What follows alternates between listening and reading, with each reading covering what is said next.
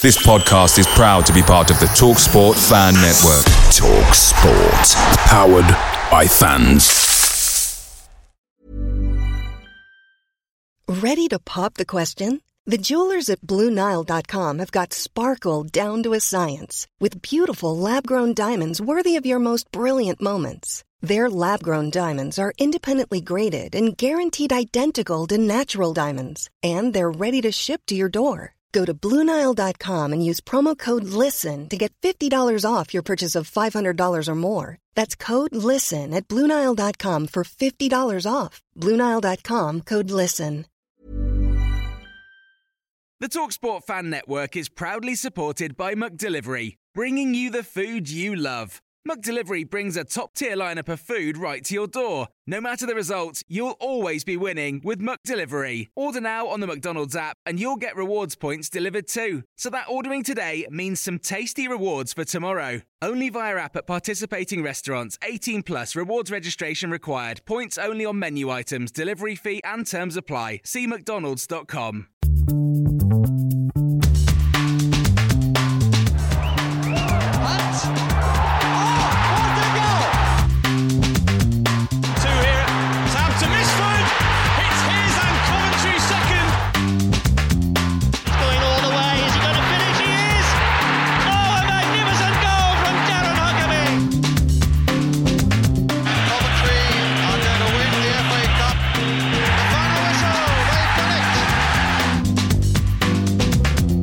This is Sky Blues Extra.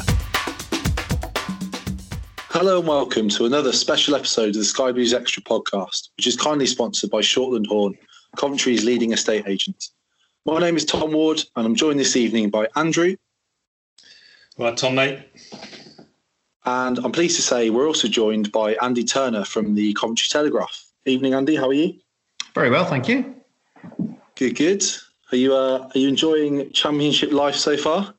So far, so good. Yeah, it's been all right. It's been interesting, and lots of positive and encouraging signs. Take Bournemouth out of the equation, but no, so far so good. I think it's been all right. Yeah. Are we about where you expected us to be? You know, with your pre-season predictions after 4 games? Probably, yeah. I'd have thought, yeah. I mean, to be honest, I suppose the only disappointment is that they didn't get anything out of the Barnsley game, which, you know, you sort of, when you look down the fixture list, which is a pretty daunting thing to do if you do take time to do that, because every other game you think, oh, crikey, that's a tough game. Oh, that's a tough game. Oh, that's going to be a really tough game. You know what I mean? And it's so I just think that was a little bit disappointing because that's one way you think, well, they're sort of in the division by default, really, and not that good, and it's just a shame really they didn't get 3 points because hopefully they won't live to regret that. But yeah, I mean, I thought they were fantastic at Bristol on the first day, and you take the 2 goals away that Bristol scored, first one inside 19 seconds. It's just it's just a lack of concentration, I think, isn't it? And then later on, again, it was concentration from set piece, but you take, overall, some fantastic football played, and they gave them a really good game and with a better side, I thought, on the day, and the way they came back against QPR, really encouraging. Yeah, definitely. Like you say, a little bit daunting looking ahead. I think the next sort of few games look pretty tough, don't they, Andy?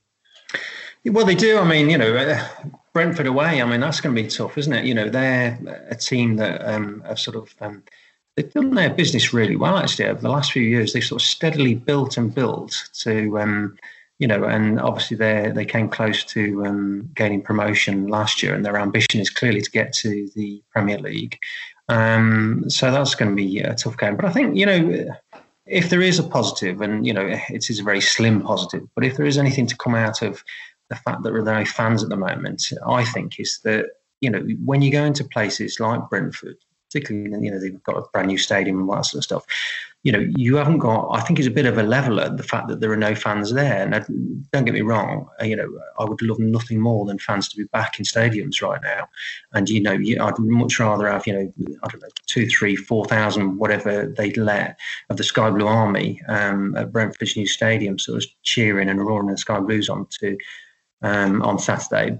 But the fact that, there are no fans there are no home fans there sort of cheering Brentford on, I think that, that can play into Coventry's hands a little bit. And I think it will do this season. And, if you look in the Premier League, if you look at some of the crazy results they've had there, and, you've got to think that, the lack of fans, the fact there are no fans has got to have played some part in some of those results. Yeah, absolutely. Yeah, it's a good point, actually. I hadn't really thought of it that way around. But yeah, like you say, going to some of these bigger teams, maybe it takes the pressure off a little bit. Yeah, absolutely. Yeah. I mean, it is a shame because, the Sky Blue Army, I mean, they're brilliant on their road, they really are. And I know the players are desperate to have them back. I did a nice piece with Leo Ostergaard, and he was talking about his relationship. He had the fans with the fans at St. Pauli in Germany in the Bundesliga 2 last season. And, he says, just desperate for the fans to come back, so he can have that sort of similar sort of relationship and rapport with. And I think, he's, one of those players that I think the fans will really take to once when they come back and finally get to see him in the flesh. Yeah, definitely. And then something we've chatted about a little bit on the podcast so far this season was obviously we came into the season with a lot of players that are probably League One standard, and we weren't quite sure if they'd make the step up. How do you feel that we've sort of adapted to the level? Well, I mean, I think to be fair to the recruitment, I mean, I think they boxed clever a little bit because, even when they brought players in like Jamie Allen, who has played in the Championship, Carl McFadden has played in the Championship, so they've got experience. Liam Kelly, he was with Bristol City some time ago. He didn't play a great deal because he got injured, but he is that level of player. Callum O'Hare is a player with tremendous talent that everybody thinks can play Championship level minimum. You look through the side. The Marco Morosi, I mean, a top goalkeeper who looks comfortable at this level. Andy Rose is another one. That perhaps exceeded expectations. He came down from Scotland from Ayr. And, I think Chris Badden would openly admit that, that he's done way, way better than they had initially expected. And now he's being sort of touted as a potential Premier League player. Had some a bit of interest earlier in the summer. There was a bit of speculation about it. We don't know whether there was or not. But so, you can go through the whole side, and there are players there that, that are geared up to Championship football. And the thing I like about players like, for example, Matty Godden, who's, he had a little taste of it with Scunthorpe some years ago when he was a younger player. But he's gone a long way around, and it's taken him 6, 7, 8 years or whatever it is to get to the level that he wants to play at. And, he's so hungry. I mean, you can tell when he speaks to him, he's got that sort of inbuilt sort of drive that he's desperate to prove himself because this is his one big chance. He's 29 years of age. It reminds me a little bit of, when Andy Morrell signed for the club some years ago. He came from, I think it was Newcastle Red Star or Black Star, whatever they were called. And he got this sort of great opportunity to get into league football. And my God, he took that chance. He rinsed out as much time as he could at that level. And he reminds me of that a little bit in terms of, just that enthusiasm and that drive to do well. And I think, you look through the whole, you probably go through the whole side and they've all got that. They've all got that hunger to prove themselves, because they know what such a big opportunity it is, in their careers. Yeah, definitely, Andy. I'm sure we'll go look into more of the Sky Blues later. But I'm keen to find out a little bit more about you, Andy. Where did you grow up? Well, my family are from Worcestershire, and I was born over in Northern Ireland. My dad was in the Navy, and he was a writer, and he was stationed at the Naval Air Base at Ballykelly, just outside Londonderry. So I was born over there, and we came back, and my dad retrained, and he got a job in Coventry. It's funny actually. Yeah, he was offered a job in Bristol as well, so I could have been a Bristol City fan or even a Gashead. It was, and it was funny because he went for the interview with a friend of his who was a Geordie, and his dad and my dad said to him, "What are you going to do?" Because they were both offered jobs at Bristol and Coventry, and he flipped a coin, and the coin decided that he was going to go to Coventry. So my dad followed him, and they both set up there, and. So I was about 3 at the time. I think we moved to Coventry, and then I was about 4. We moved to Nuneaton, and I grew up in Nuneaton in Stockingford. I can tell by your Twitter profile picture that you're a Sky Blue fan. Who were your heroes growing up, Andy? Well, I mean, it was funny because my dad used to take me, and we used to go to the Spine Cop, and we used to take an old stool, and I used to stand on the stool, and my dad went with his Geordie mate, and we often, probably one of the first few games I went to, probably I would involve Newcastle United at Highfield Road. Yeah. But yeah, I mean, when I first sort of started out, I mean, Ian Wallace, Mick Ferguson, Tommy Hutchins, those sort of players, Nick Coop, and then sort of as I got a little bit older, sort of the likes of Kevin Gallagher, and then of course the '87 squad, fabulous. I mean, I was at university when in '87 when they won the cup, but yeah, so the '87 squad really, a lot of them, the likes of Trevor Peake, David Phillips. I mean, they were sort of heroes of mine at the time. I mean, just fantastic players, absolutely, gave their all and just consistent. That was the big thing with those two, consistency. What did you make of Highfield Road, Andy? Because obviously we'll be talking about the Rico later, but I want your view on Highfield Road. What was your view on that stadium? Yeah, I mean, fantastic stadium.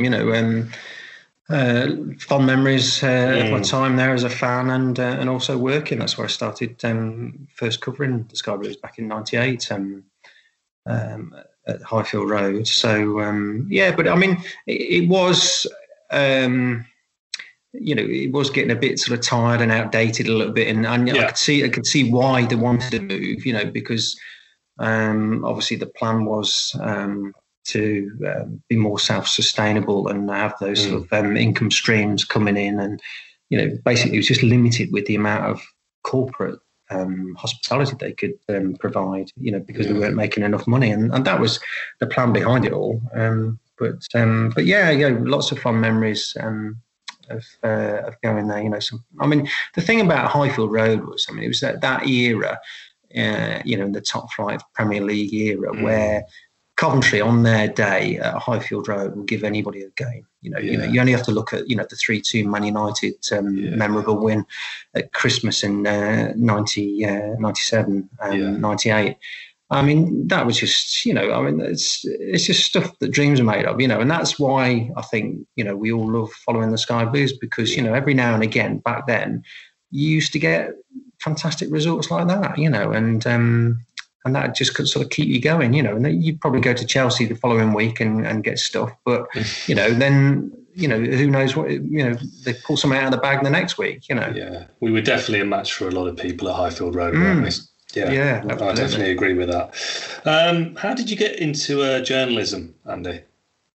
That was fairly easy, really. I mean, a bit by default, really. I mean, I did A-levels, went to uni, came back, and I think I was working at Federal Express unloading lorries, doing a night shift while I was sort of looking for a proper job, as it were. Not a proper job, but, to sort of the first step in my career. But a mate of mine was working on the local paper, the Nuneaton Tribune, and he said, they're looking for a trainee reporter. Do you fancy it? And I thought, I've got nothing to lose. So I went there and started working there. And and then obviously moved to the Telegraph a few years later, and that was it really. And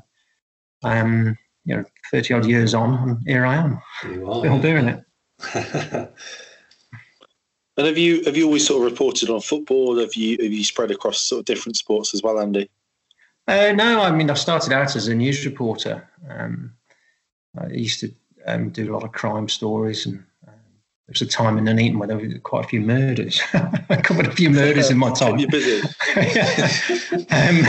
But then I did features and special investigations and all sorts of stuff like that. So I got a really broad grounding in journalism, and then the opportunity came up in '98 to move into sport, and I took over from Adam Dent back in '98, and so I've been doing it for 21 years now, covering the Sky Blues. But back, some years ago, when we used to have a big sports desk, I used to do a bit of cycling and tennis as well, covering those sports. But that was it, really, other than the football. Yeah. Can you remember the first Sky Blues game that you reported on, Andy? I can, yeah. Yeah, it was the following game from the fantastic game that we just mentioned, the 3-2 win over Man United at Ivor Road, and they went to Anfield in the FA Cup third round. It was 3rd of January 1998, and they beat Liverpool 3-1. Yeah, I remember that. Darren Huckabee, Dion Dublin, and Paul Telfer got the goals. And they got to the quarterfinals that year. I don't know if you remember. They lost to Sheffield United in the end. Penalty shootout, wasn't it? That's right, yeah. I remember. But I mean, it was an incredible period to take over because it was just so exciting. I mean, I think the game after the Liverpool game, they lost to Chelsea away, and then they went on this incredible 12-game unbeaten run in the league and cup. It was just unbelievable, and it was just great, great times. And as I said before, that's what the memories of Highfield Road that's so special to me. The fact that they did do so well at times in periods, different incarnations, different teams, but they could punch above their weight at times. Yeah, definitely.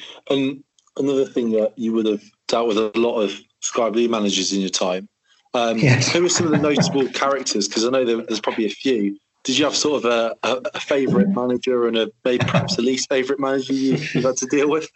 Yeah, I guess. I mean, I've been quite lucky, to be honest. I mean, incredibly. I mean, I was just looking at the list earlier, because I thought you might ask me about the managers. But I've had 16 in 21 years. Wow. That's permanent managers as opposed to temporary managers.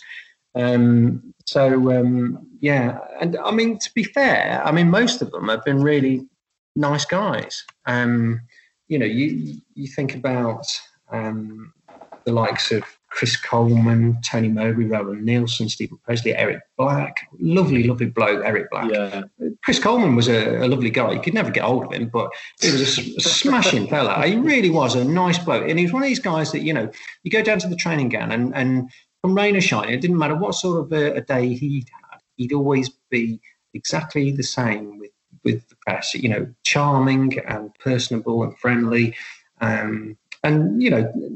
Tony Mowbray, Roland Nielsen, and all the same as Stephen Presley, a nice guy. He had a bit of an edge to him occasionally. Gordon Strachan was a bit of a challenge at times, but, deep down, a decent bloke. I tell you who was a horrible bloke, and that was his assistant, Gary Pendry. Oh. The most ignorant person I think I've ever dealt with in football. I mean, just I don't know what it was. He just obviously just hated the press, but he'd walk down a corridor, he wouldn't even look at you. It was bizarre. But yeah, we had sorry to put in there, and we had Rob Gurney on, and he had a bit of a set too with. I remember I was there. Gary Penn. Yeah. So was, you're not the only one who said that. And he grabbed him by the scruff of the neck and put him in and threatened him in a broom cupboard. He did. It was shocking. But I'm trying to think of others. I mean, Adi Boothroyd was a nice guy, but a bit of a control freak. Mark Venus, I didn't really get on with him. He didn't like dealing with the press. That was his problem. And I guess he took over at a time when they were under pressure. It was a bit toxic, wasn't it? Yeah, it was. But he just wasn't very nice, I treat people, as a fine, and if people treat me with respect, then I'll treat them with respect. But, it's just one of those blokes that just wasn't very nice to deal with. But Mickey Adams was funny because he was a challenge for the first 6 months. He was in charge. And he it was almost like he was testing me, and he could be a bit prickly and a bit piss-takey and stuff like that. But then I went on strike, I remember distinctly, and then the mood changed. All of a sudden, he had this sort of newfound respect for me because his dad and Alan Cork's dad, I think, was a shop steward. But I know that Mickey's dad had been a strong union man. I mean, they were from he was from Sheffield, the steelworks and all the rest of it. So when I went on strike with the Telegraph at the time, he had this sort of newfound respect, and the relationship changed for the better, which was interesting. But it's funny because you asked me about my sort of favourites. I mean, you might be surprised for me to say, but Peter Reid and Andy Thorne. Now, interesting. Yeah, exactly, because obviously on the pitch, in terms of what they achieved, wasn't so great. I mean, Thorny got them playing some nice football at times. I remember that game they played up at Norwich. I think it was the last game of the season when Norwich got promoted. And they were playing some lovely football. I used to play a midfield diamond, didn't he? But no, Thorny was great because you could just talk to him like a normal bloke. It's almost like talking to your mate at the pub. And he'd tell you stuff. Do you know what I mean? And you don't really get that with modern managers. You could ring him up virtually any time, and he'd tell you stuff, and sometimes he told you too much, and you're thinking, well, flipping heck, I want to do a story on that. And he said, don't say that, keep it under your hat, sort of thing. And that was frustrating. So you almost wish that he hadn't told you. But that was great.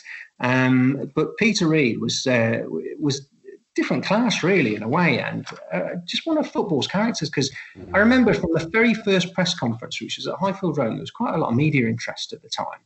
And they called this press conference, and all the nationals were there, and they only turn up when there's a sacking or a new manager appointed usually, and the TV crews were all there and all this sort of stuff, and so they'd all ask their questions and stuff like that, and then I put my hand up sort of midway through the press conference or towards the end or whatever it was, and I introduced myself, and he said, "Listen, son, see me after, I'll give you my number." And he turned to the rest of them, to all the nationals and the TV blokes. He says, well, you got to look after your local lad, haven't you?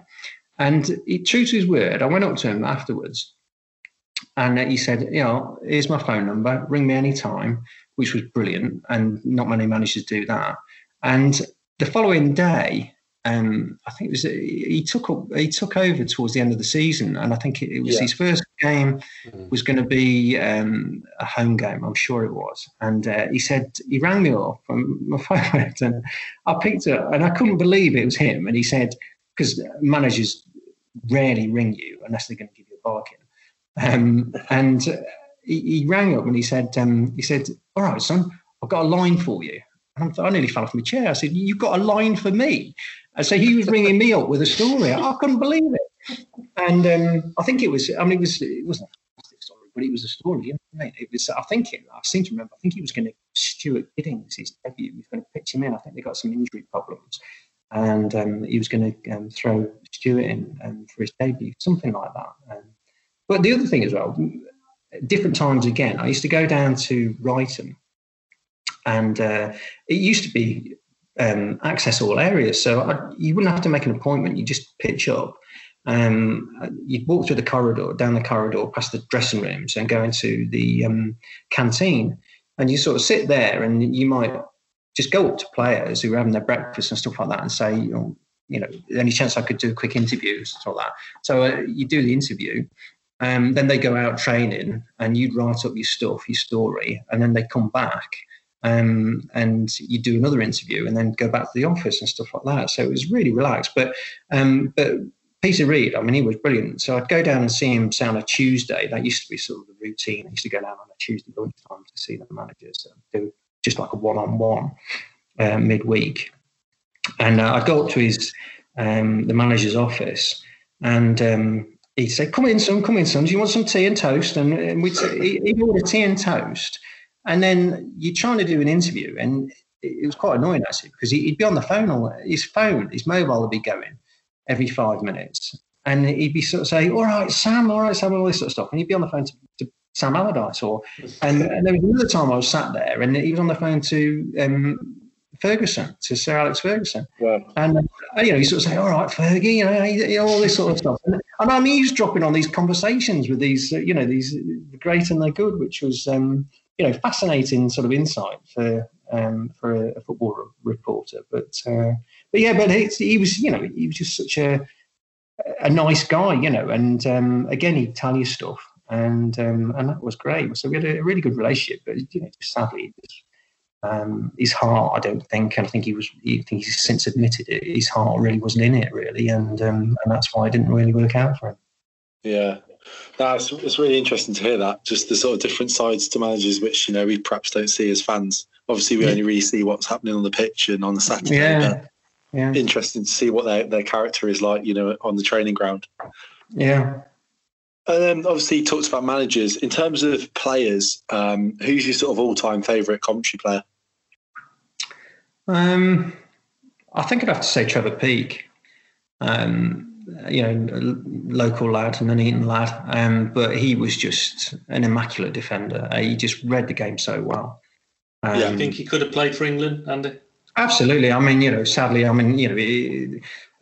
sad reflection of the times, really. I guess that a lot of those players. Look at Brian Burrows. Had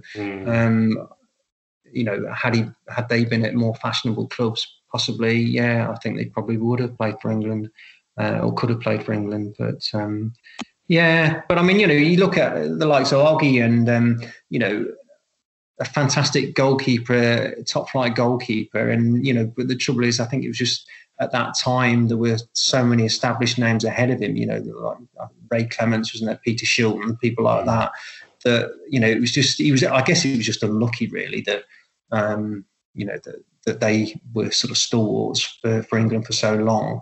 But I'd have to say Trevor. And, and the thing about Trevor was he was just so consistent. As a player, and the way he read the game was just, unbelievable. I mean, obviously different eras, different class and stuff like that. But, that's the one thing I admire about Dom Hyam's game is, that he reads the game so well. I think he's a terrific player and the way he's improved, recent seasons, I think it's superb and, it'd be lovely to see him carry on and get even better. You're listening to Sky Blues Extra. A topic which a lot of our followers and listeners I look forward to your view is the Rico and Wasps debacle. But before we go on to that, firstly, Andy, what do you take on when we move to Northampton Sixfields? Well, I think like the majority of fans at the time, I was gutted and angry. I went on the protest march, like the other thousands that also took to the streets. It was an absolute disgrace and one of the darkest periods in the club's history. And the sort of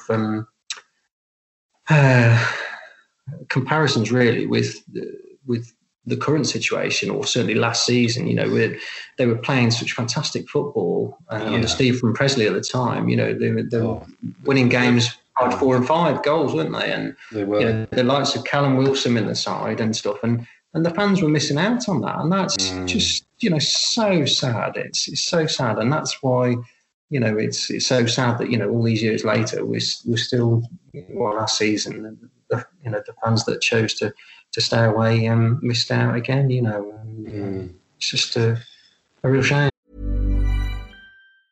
When you're ready to pop the question, the last thing you want to do is second guess the ring.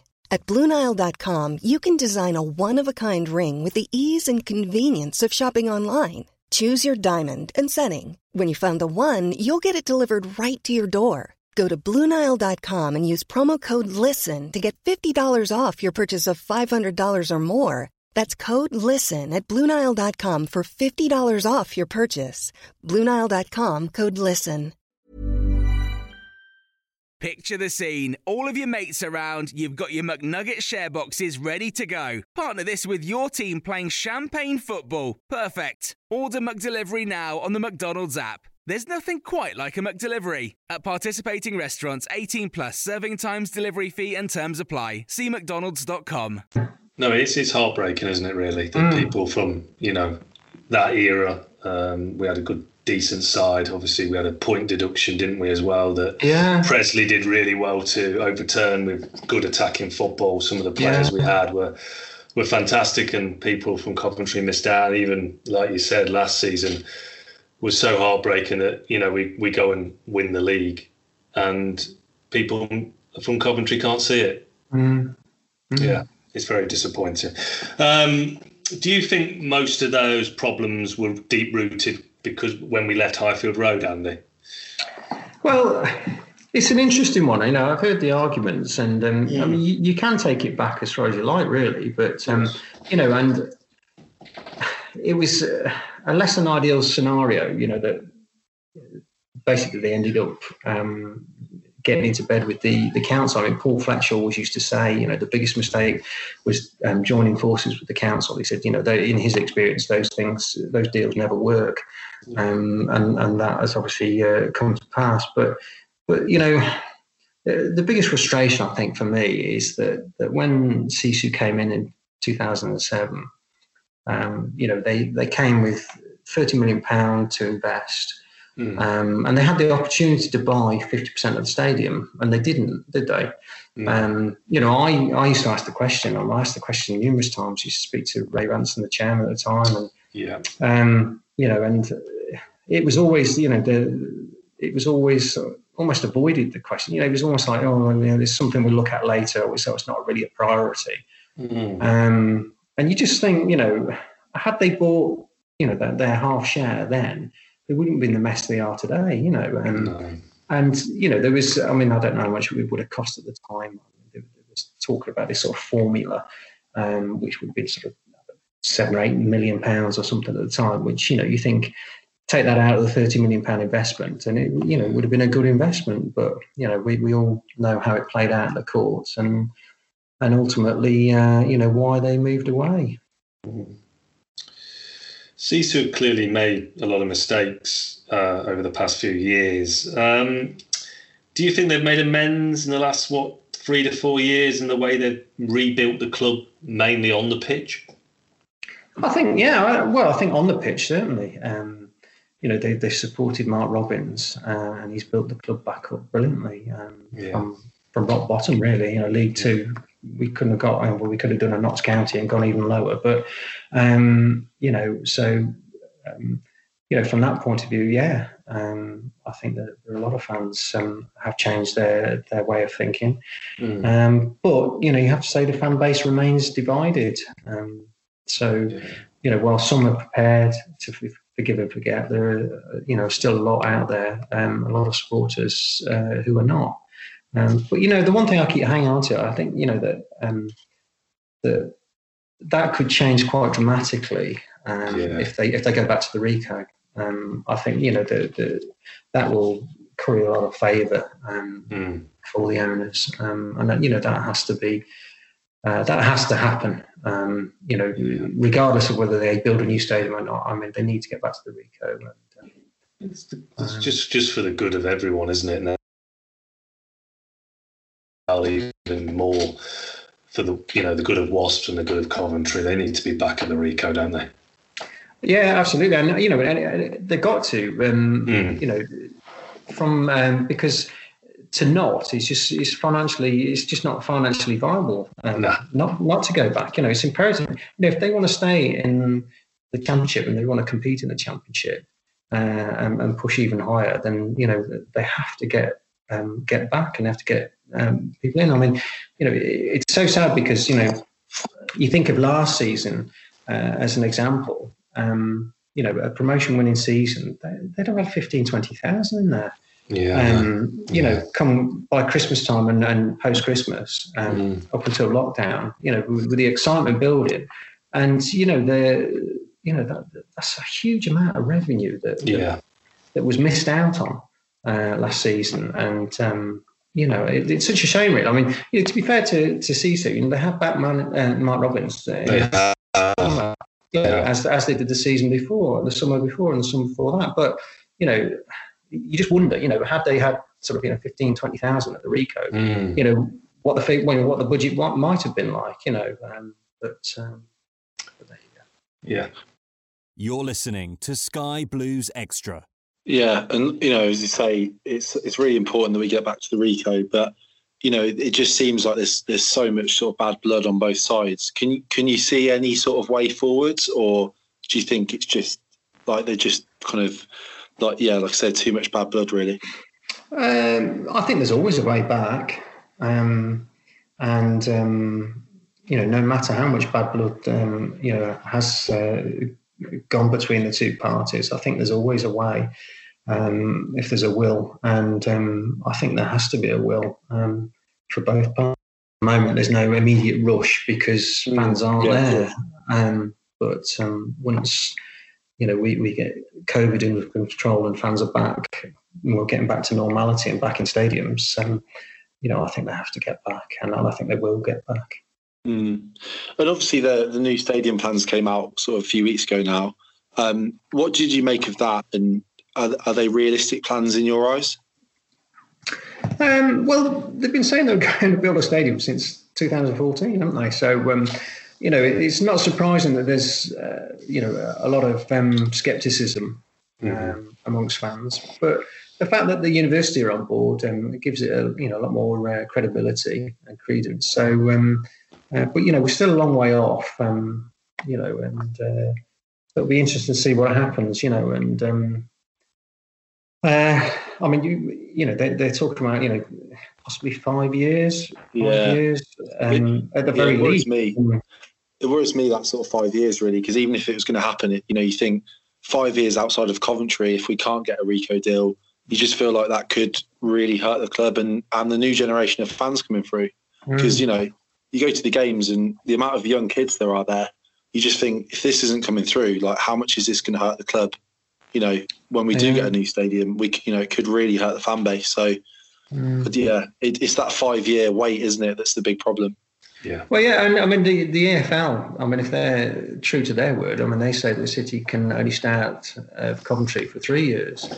Come the new year, we'll be 1.5 years into that 3 years. So, they've got to get back to the Rico sometime because, if the EFL sort of say, they've got to go back. There's no way they can stay out for 5 years unless they change their minds.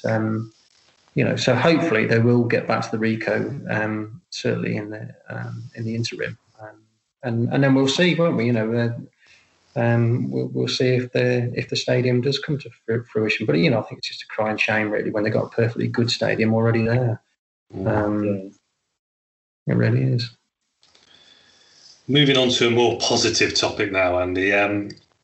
What do you make of Mark Robins and what he's done for the club since returning? Well, I think he's been fabulous for the club. There's no doubt about it. Sadly, he came in just a little bit too late to save them.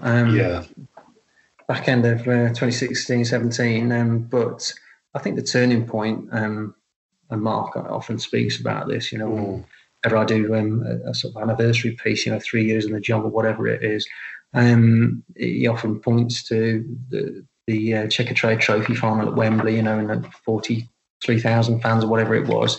Yeah. I think that was the turning point, really. And what he's done, and quite cleverly, he sort of galvanised the fans. He got them together, and regardless of what was going on in the background, he managed to get them all together and all pulling in the same direction in terms of the football, and supporting the players, get behind the team. And I think, it's just gone from strength to strength, and you push it on 12 months and, the fantastic and memorable game at Meadow Lane where they beat Notts County in the second leg of the semi-final of the playoffs. Just special, memorable nights, and the bond between the players and the fans, it was just superb, and then another Wembley trip, of course. And then, getting up last season, and just, you can see that, there's a proper plan to it, and the key to this has been recruitment, I think.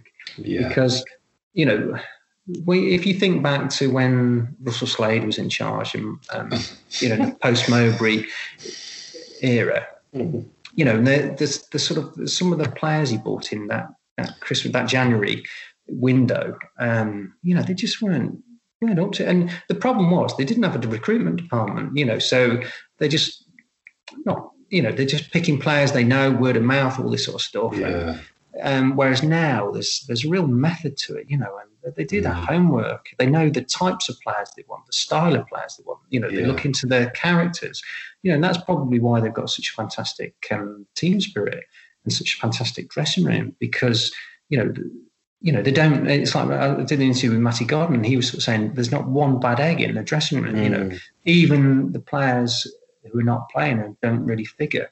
You know, they're still on board. They still want to do the best for their, you know, and support their teammates and their friends, you know, and that's, I think, one of Mark's strengths is his man management, you know, and there's a lot to be said for that. You know, he really has.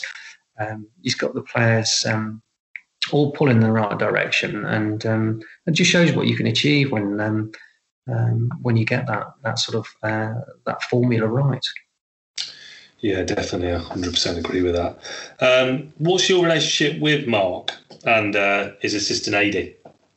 I think with Mark, I'd probably say it was professional and pretty good. Yeah. On the whole, he has his moments. He can be a bit grumpy on. It's funny actually, because I was having a laugh with Clive Eakin at the BBC about it, because pre-match press conference, he can be a bit prickly. It's quite funny, actually. But post-match, after a game, it doesn't matter if they've won or lost. He's really sort of quite, you know, really nice and personable and friendly. You know, maybe for the game, maybe he's like nervous before the game, and then after he's got a bit of adrenaline. Do you know what I mean? Maybe. I mean, perhaps he's just being a bit guarded as to what he says, because he doesn't want to. You know, because things can get misconstrued, particularly by reporters. But in terms of AD, it's a funny one with AD because, I mean, in answer to your question, I don't have a relationship with a working relationship with AD at all. He's not particularly media friendly, and I don't think myself or Clive, I don't think we've ever even spoken to him. Wow. He sort of shuns the limelight, I suppose, or the media. So we don't have a lot to do with him, to be honest. Yeah, I think regarding AD, we've had a lot of ex-players on the podcast talk about his training methods, and I think he's had such an impact on the team regarding the training and the way they train and the impact he has. Do you think that's the case, Andy?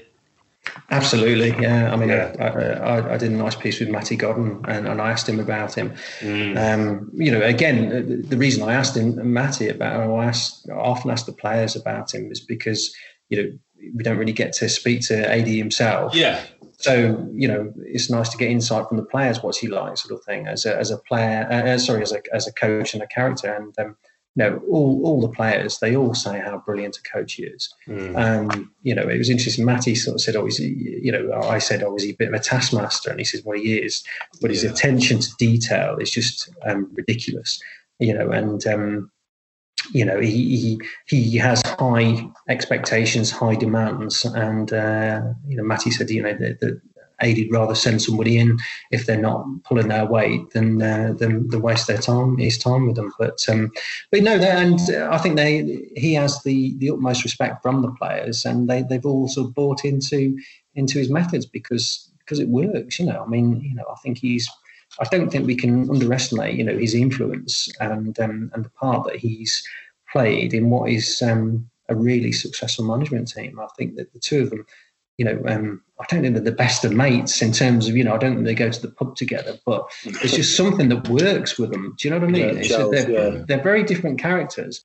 I just think they just complement each other. And I think AD, you know, with his, I mean, he comes with a suitcase load of experience from his coaching time at Chelsea, where he had great success. And you know, and I think, you know, we all saw, what we all have seen over the last couple of seasons, you know, how that's played out on the pitch. Yeah. It seems like, AD's very much the sort of coach and very influential on the pitch and our style of play and everything like that over the last couple of years. And then you've got Robbins, who's more of the manager of the whole club. He's obviously speaks to the media, he talks to the fans, and everyone's really bought into Robbins, but actually AD does a hell of a lot of the work behind the scenes on the pitch. So it's kind of like you say, it's a really good combo that they've got. Absolutely, yeah, and long may it continue. Yeah, you just hope that AD doesn't have any ambitions to be a manager, Yeah, exactly. Hopefully he wants to stay as a coach. And absolutely, stands the ground. yeah, absolutely, yeah. Yeah. And something you mentioned earlier on was about sort of Brentford and their kind of model, I guess, of bringing players in, selling them on. And I guess it seems like we're following in the footsteps of someone like that, where we're buying players for, 1 million now, and we might sell them on for 3 or 4. And I think you just gradually, your stock just rises and rises a little bit till you're selling players for 15 to 20 million.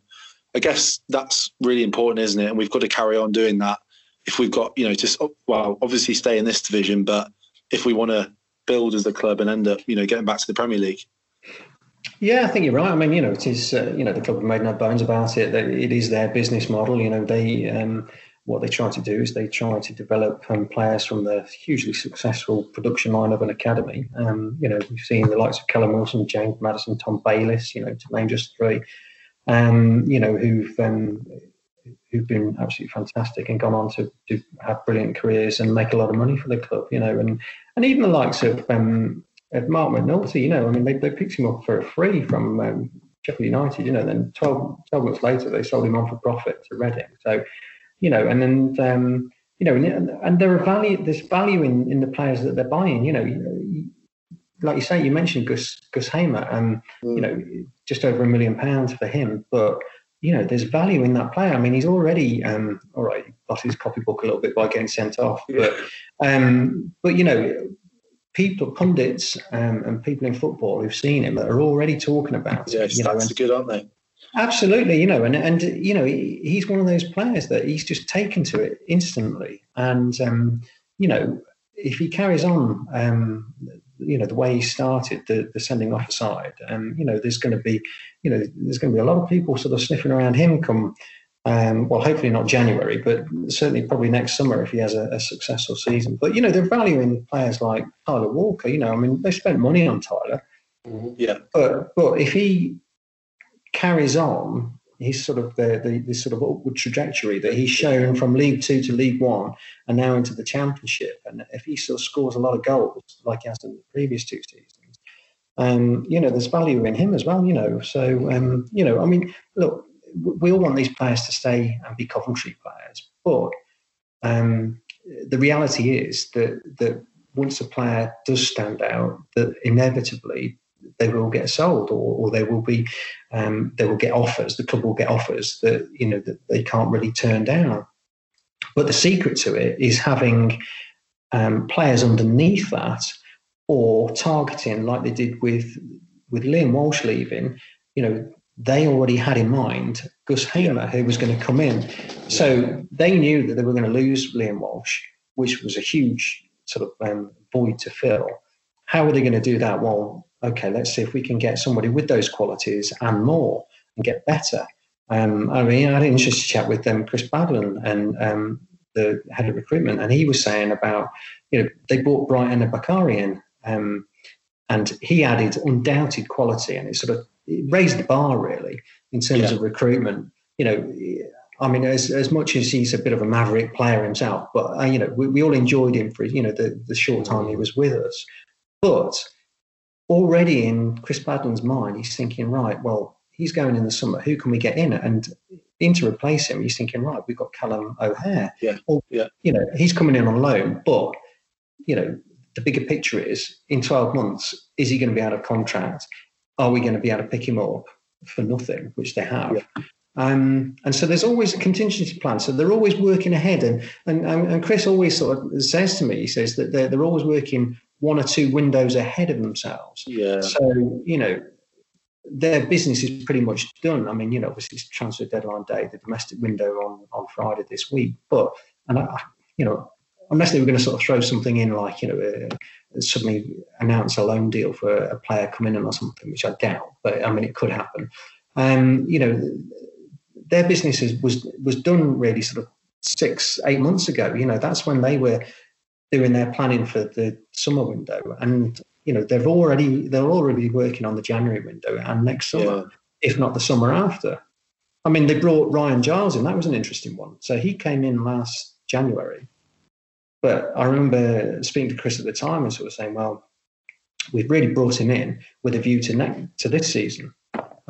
Which I thought was really interesting. So it's they're always trying to stay one step ahead. So they can anticipate that if Gus Hamer is sold next summer, well, hopefully they'll have somebody in line to come in and take his place. Who again can raise the bar again.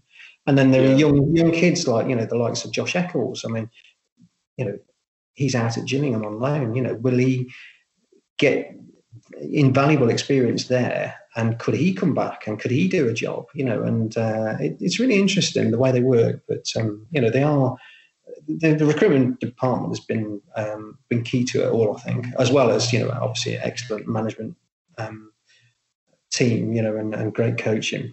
You're right. No, it's really interesting that sort of planning ahead, which is, like you say, something we perhaps haven't had in the past.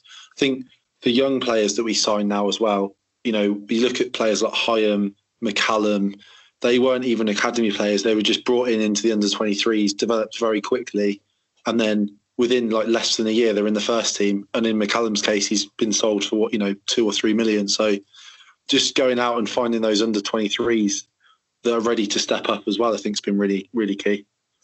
Yeah, and they've done a lot of business in that department, haven't they? In recent years, they haven't always worked out. For every Sam McCallum, there's exactly, and Chris openly admits that you do take a gamble. You probably take a gamble on every player they sign.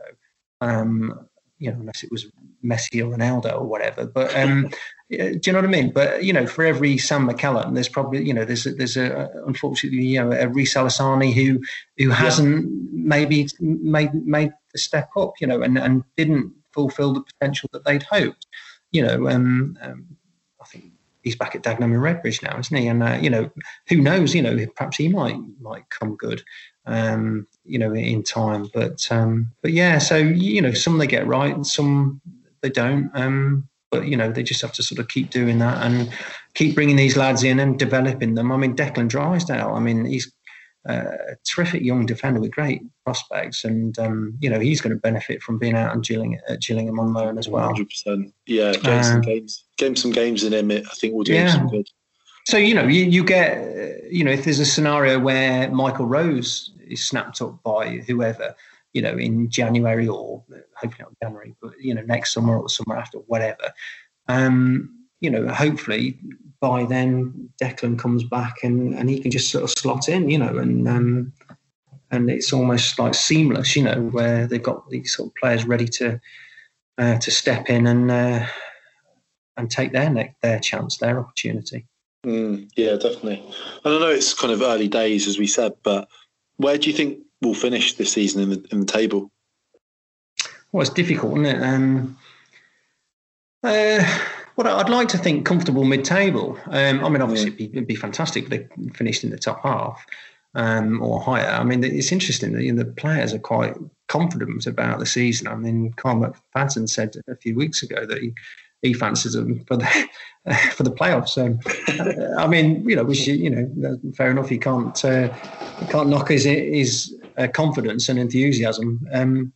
But I think most people would settle for stability and just getting a foothold in the division and hopefully building again in the next transfer window, or sort of next summer's transfer window, and steadily getting stronger. Building some real strength and depth, and I think it's going to take time, a bit like the Brentford model, like we talked about earlier. Build slowly and see where it takes them. Eventually, hopefully, become be able to compete at the top end of the division, and then who knows what could happen. Yeah, definitely. And I think, with the current financial landscape in football, it seems to me that it's imperative we stay in the division, obviously with the TV money and everything else and no fans. Would you agree with that, Andy? Absolutely, yeah. I mean, it is. It's vital, and I mean, once they do get the fans back, I mean, that's when that's when they can really sort of take advantage of those bums on seats if they do get back to the Rico and really start to build, because they'll have the be able to have a better budget to be able to sort of sustain where they want to be, really. But yeah, it's crucial, because the last thing I want to do is sort of drop back down to League One. That would be a real dampener, wouldn't it? But I think I think they've got the wherewithal to do it. I think they can stay in the division. And hopefully, we've already mentioned, talked at length about the recruitment. They keep getting that right. There's no reason why they can't just go from strength to strength, really. Yeah, absolutely. And I was going to say, really, on a sort of final note, obviously it's fantastic we're back in the Championship, but what do you think the sort of club's ambition should be now? Is it, should we be back in the Premier League one day, or do you think kind of the Championship is perhaps our level, given, how much things have changed since we've been back there? No, I think you always set your targets high, and I think ultimately everybody wants to be back in the Premier League. City had younger supporters probably don't know, but they're 34 years in the top flight, and there's no reason why they can't get back there. So and they'd be pulling in crowds of sort of 19,000, 20,000 or something at Highfield Road, wouldn't they? And I know the game's changed, it's a very different sort of landscape now, but I think ultimately that has to be the ambition. But I think that's going to take time. Unless all of a sudden you get a billionaire comes in and throws money at it or whatever, then that's not going to happen. It's going to take time, isn't it? It's going to and if they follow the similar sort of model that we talked about with Brentford, then there's no reason why they can't in 3, 4, 5 years time be a force in the Championship and push for that ambition. Yeah, brilliant. Andy, it's been an absolute pleasure having you on the Sky Blues Extra podcast. Some fascinating insights there into the club, some perhaps different perspectives that we hadn't heard before. So, thanks a lot for coming on and for making the time. No, you're welcome. I've enjoyed it. Thank you. Brilliant. And listeners, don't forget, you can get involved after every game on our Sky Blues Extra Live. Just join Dean and Dave in the studio to give your views on the action. And we once again thank Shortland Horn for kindly sponsoring us. And as always, if you want to get involved in the conversation on any of our channels, just use the hashtag Sky Blues Extra Podcast. Thanks for listening to the Sky Blues Extra Podcast.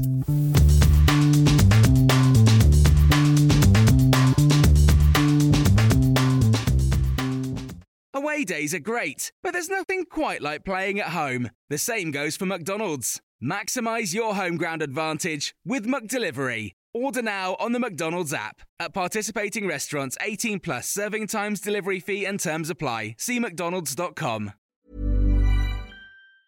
Planning for your next trip? Elevate your travel style with Quince. Quince has all the jet-setting essentials you'll want for your next getaway, like European linen, premium luggage options, buttery soft Italian leather bags, and so much more. And is all priced at 50 to 80% less than similar brands. Plus, Quince only works with factories that use safe and ethical manufacturing practices. Pack your bags with high-quality essentials you'll be wearing for vacations to come with Quince. Go to quince.com/pack for free shipping and 365-day returns. This podcast is proud to be part of the TalkSport Fan Network. TalkSport.